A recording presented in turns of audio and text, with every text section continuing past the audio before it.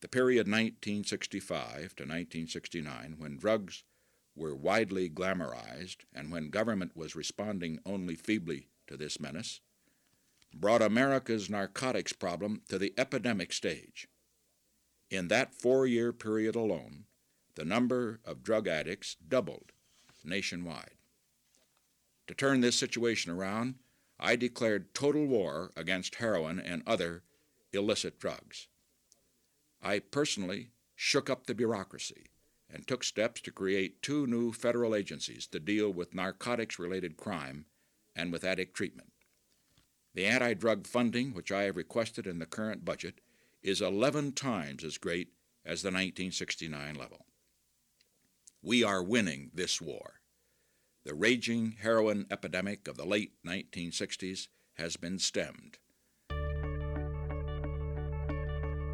Welcome to the Nixon Now podcast. I'm Jonathan Mavroidis. President Nixon came to office during a time of rampant drug use in the United States, especially plaguing America's biggest cities.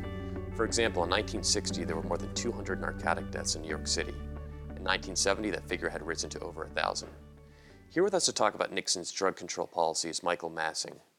Massing is the former executive editor of the Columbia Journalism Review and is a frequent editor there and at other publications including the New York Review of Books, the New York Times, the New Yorker, and the Atlantic Monthly.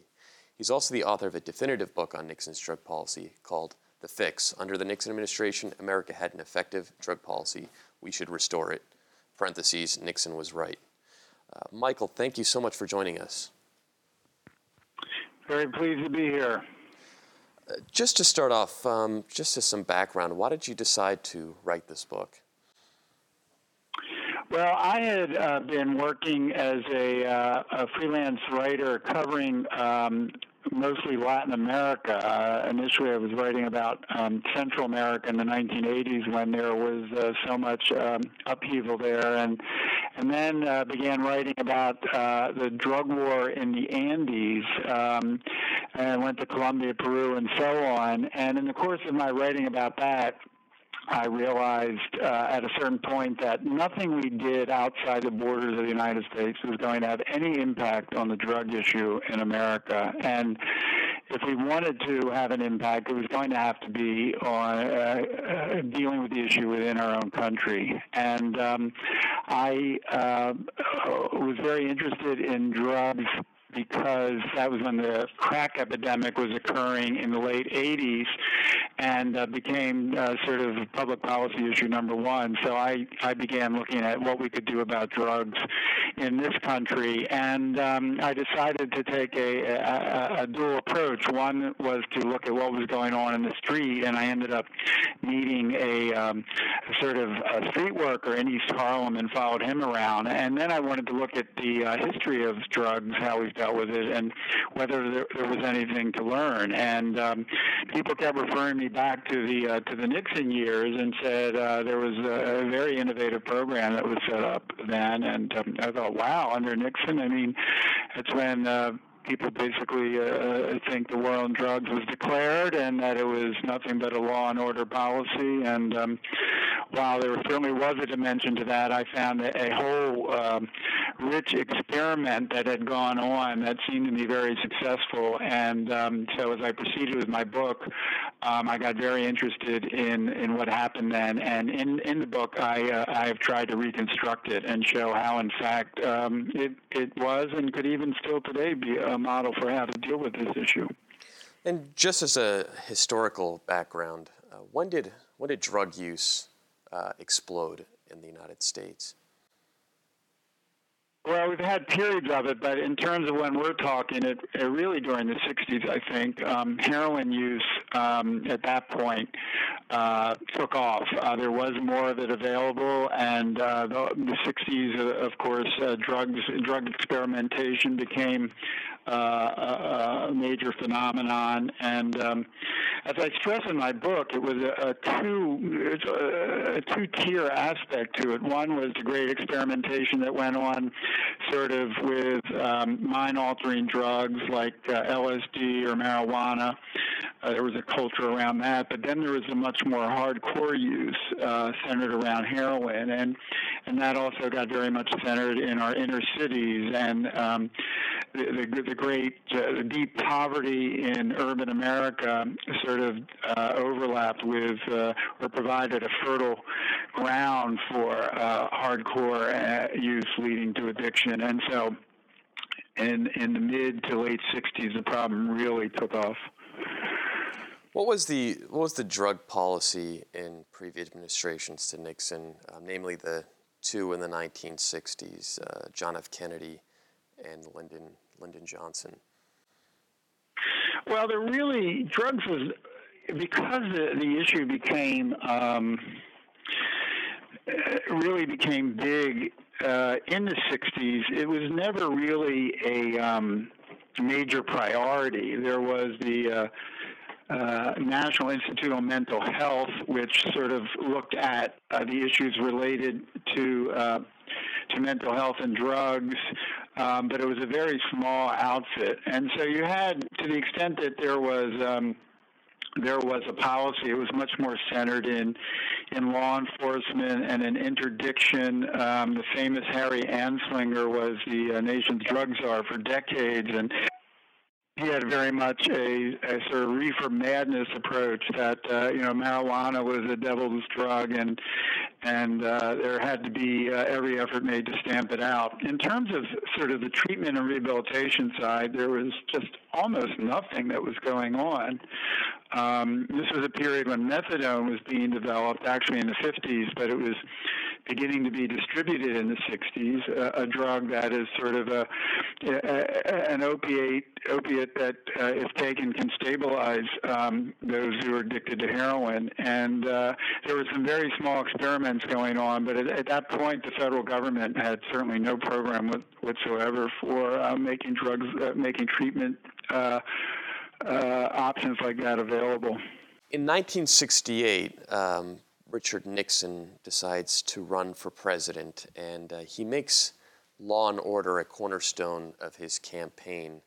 One of the things that he does is he rails against the Supreme Court and some of its more permissive decisions by namely people like Chief Justice Earl Warren. He talks about the problem with street crime and the riots in the cities and how the president is a prisoner of the White House and he can't make domestic or foreign policy. How much time did he devote to drug policy during the campaign as a part of all this law and order approach? Well, the drugs were one of the elements that he talked about in the context of law and order, and it was very much a sort of, these are miscreants and criminals who use drugs, and the nation was involved in it. The crime was really terrible. There were, even in Washington itself, there was bank robberies going on all the time. Murder rate was very high. So it was something very much on people's minds. And talking about drugs very much gave Richard Nixon a handle for pointing the finger at those who were doing it and, mobilizing support among people who were living in fear of what was going on in the streets. How much of this was a socioeconomic issue, that the people who were using drugs were affected by maybe bad policies by the government, economic inequality, and was this something that was on Nixon's mind as well? Well, I mean, poverty was a tremendously deep phenomenon in our cities. I mean, you look at the Kerner Commission report that came out in the late 60s in response to the riots that went on, and it talked about sort of two societies, rich and poor, and very familiar with what we're talking about today.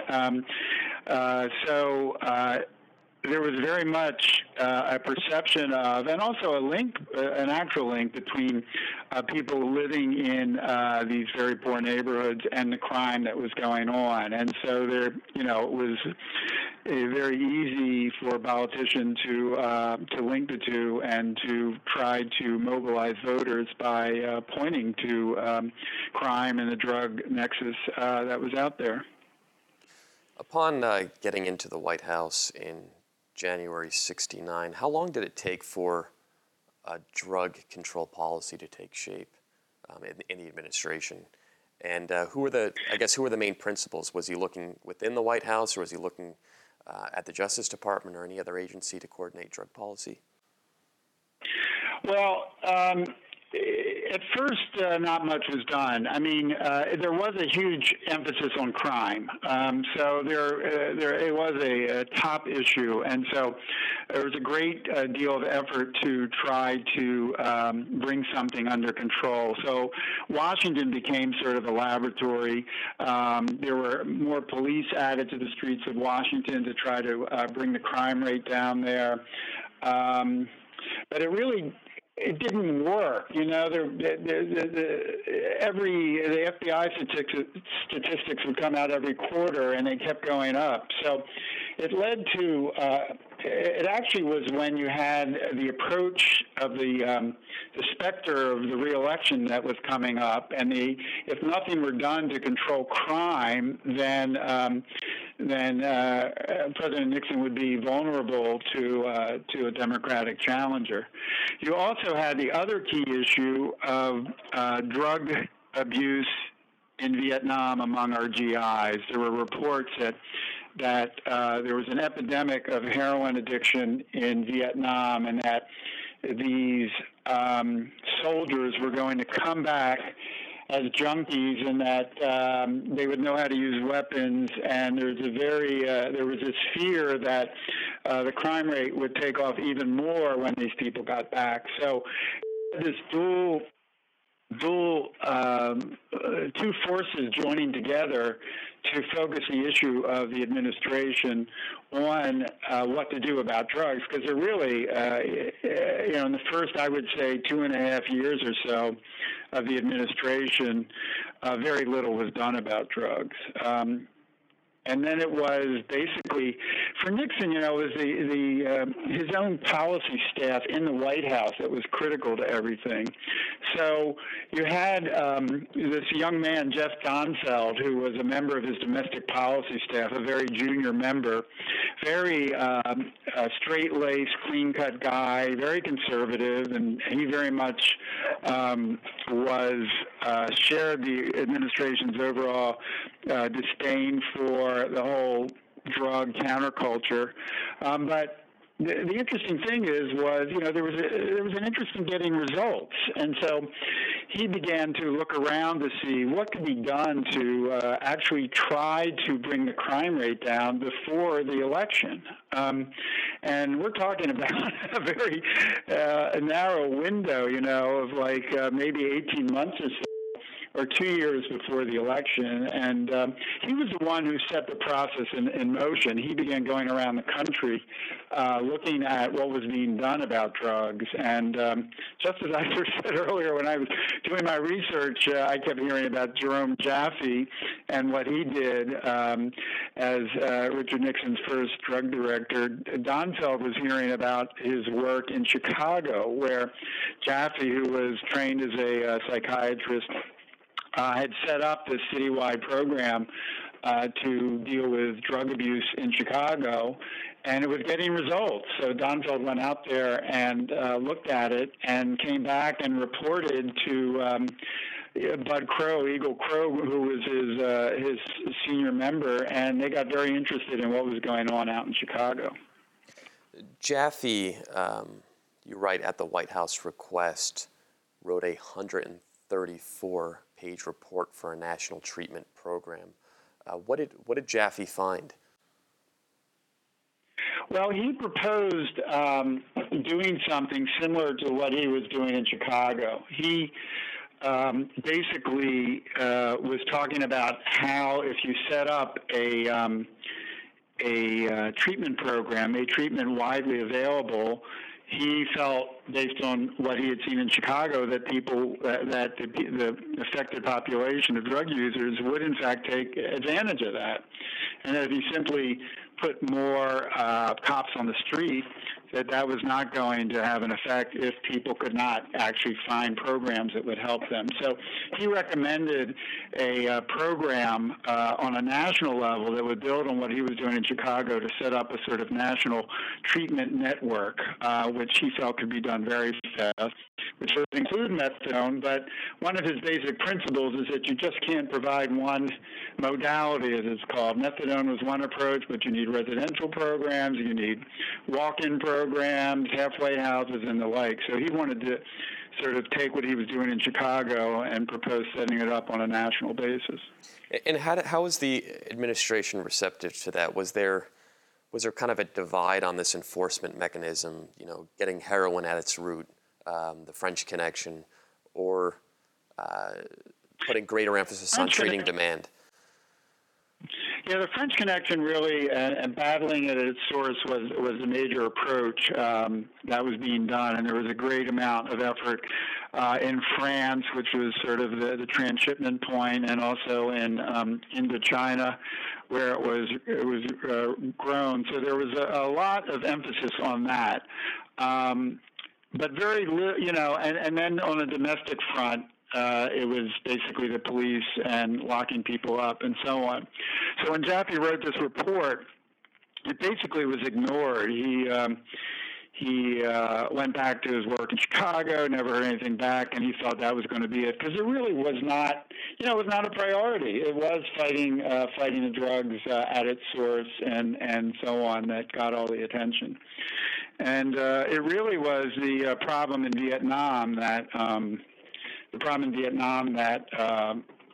suddenly focused the administration's attention on the issue and convinced them to bring Jaffe on board. And I quote in my book a very interesting sort of moment where President Nixon says, I don't want to just do this on Vietnam. I want to make a big, bold program to try to deal with drugs across the country. And so Jaffe was brought on board to both address the Vietnam problem, but also to follow through on the report that he had done and try to set up a national treatment system.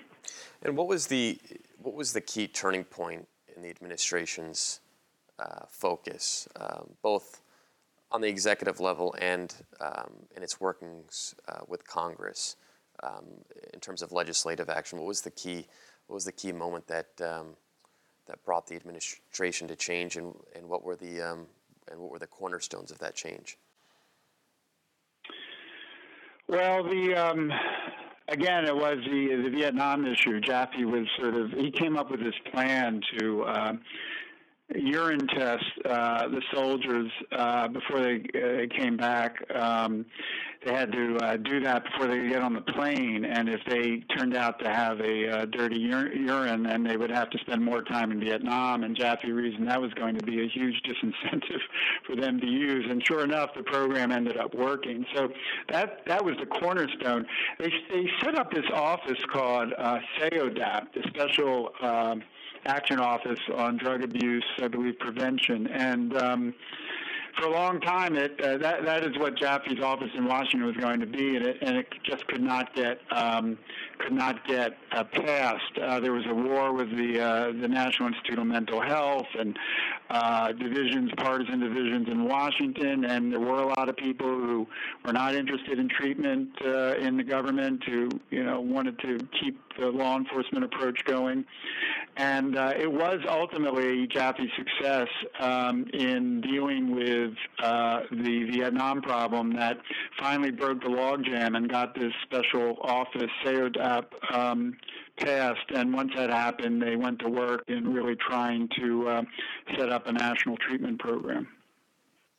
In June of 1971, Nixon officially declares the war on drugs, calling drugs public enemy number one in the United States. What did he feel like were the benchmarks of the war on drugs, and ultimately, what did he hope to accomplish with this official declaration?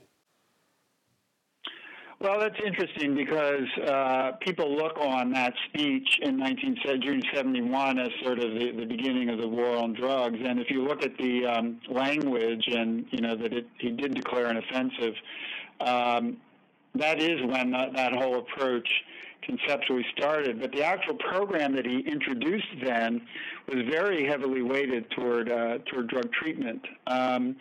That is when Jaffe in this new office really got going in earnest and quickly set up a treatment network. So there's an irony that the speech that is seen as having initiated the war on drugs actually at that point took a very much a treatment and rehabilitation based approach, and law enforcement was a very secondary dimension. It was only later, after, and I don't know if you want to get into this now or talk about it later on, but after the re-election, when that basic goal of getting reelected occurred, and there was less of a need to actually deal with the practical matter and more an ability to politically use crime and drugs in other ways. It was at that point, I think, that there was a shift away from the rehab-oriented approach toward a more law enforcement approach. And really the key moment came not with Richard Nixon, but with Nelson Rockefeller, who in January of 1973 gave his infamous speech about enacting much more draconian laws on for drug crimes, and that was when the notorious Rockefeller drug laws were introduced, and Richard Nixon after that ended up sort of echoing that type of policy by taking a much stronger line on drugs. And in fact, a few months after that, if I'm not mistaken, he announced the creation of the Drug Enforcement Administration. So, in that period, in the first part of 1973, you had both the Rockefeller drug laws and the creation of the DEA, and that I think is really the time when the war on drugs got going in earnest.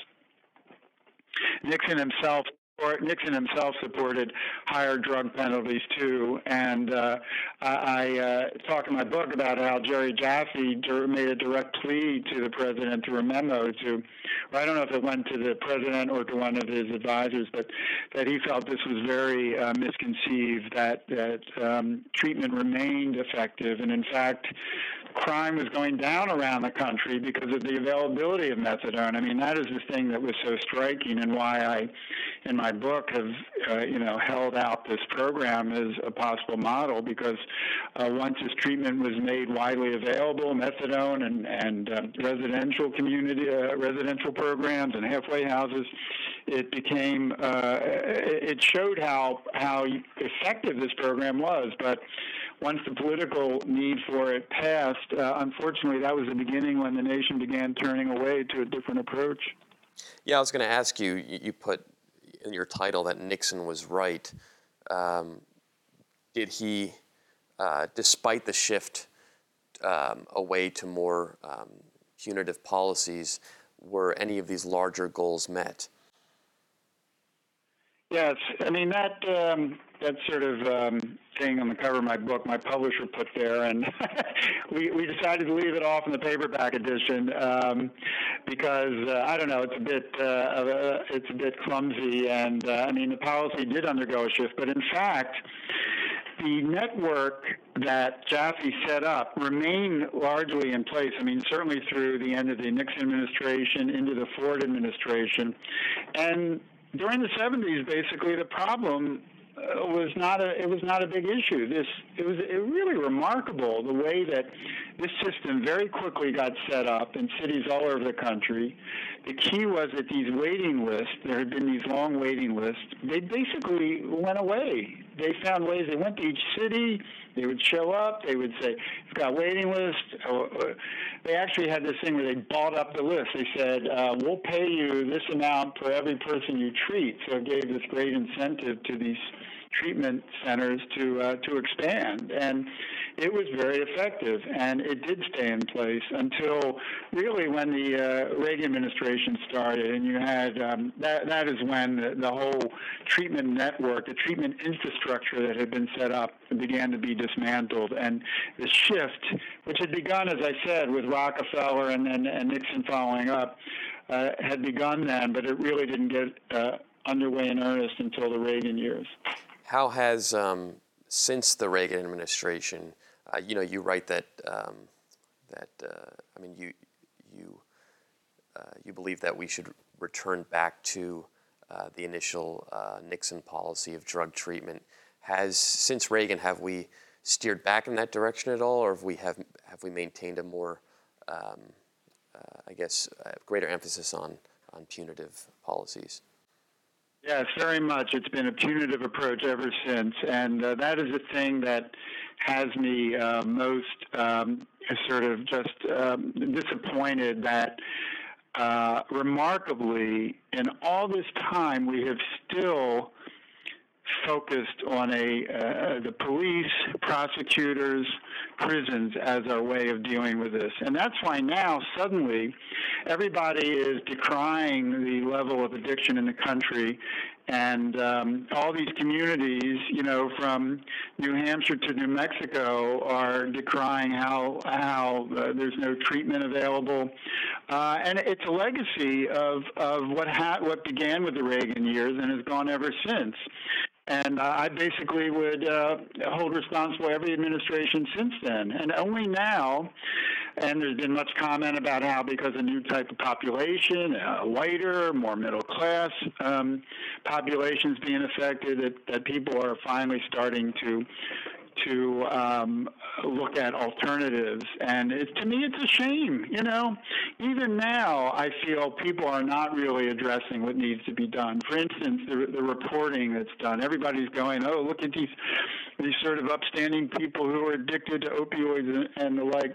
And nobody's really looking at what services are available there or what the policy is. There is a great deal of talk about prisons and how overcrowded they are and the need to move away from that, and that is very positive. But if we're talking about the drug issue per se, the treatment system out there is still totally inadequate. The waits that people have to get drugs, weeks. I mean, drug addiction and alcohol abuse too, they're things you got to get people right away, and you lose them. And now there's this drug naloxone that you can administer if people are going through an overdose and revive them, which is great. But it's like, well, then what? You're just going to put them back on the street and not get them into a different type of program. So that's the type of system we had under Nixon, and why I said in my book, that we once had an effective drug policy. Now more money is going into treatment, but it's so belated and it's so small compared to what the need is there. Michael Massing, thank you so much for your time. Okay, thank you.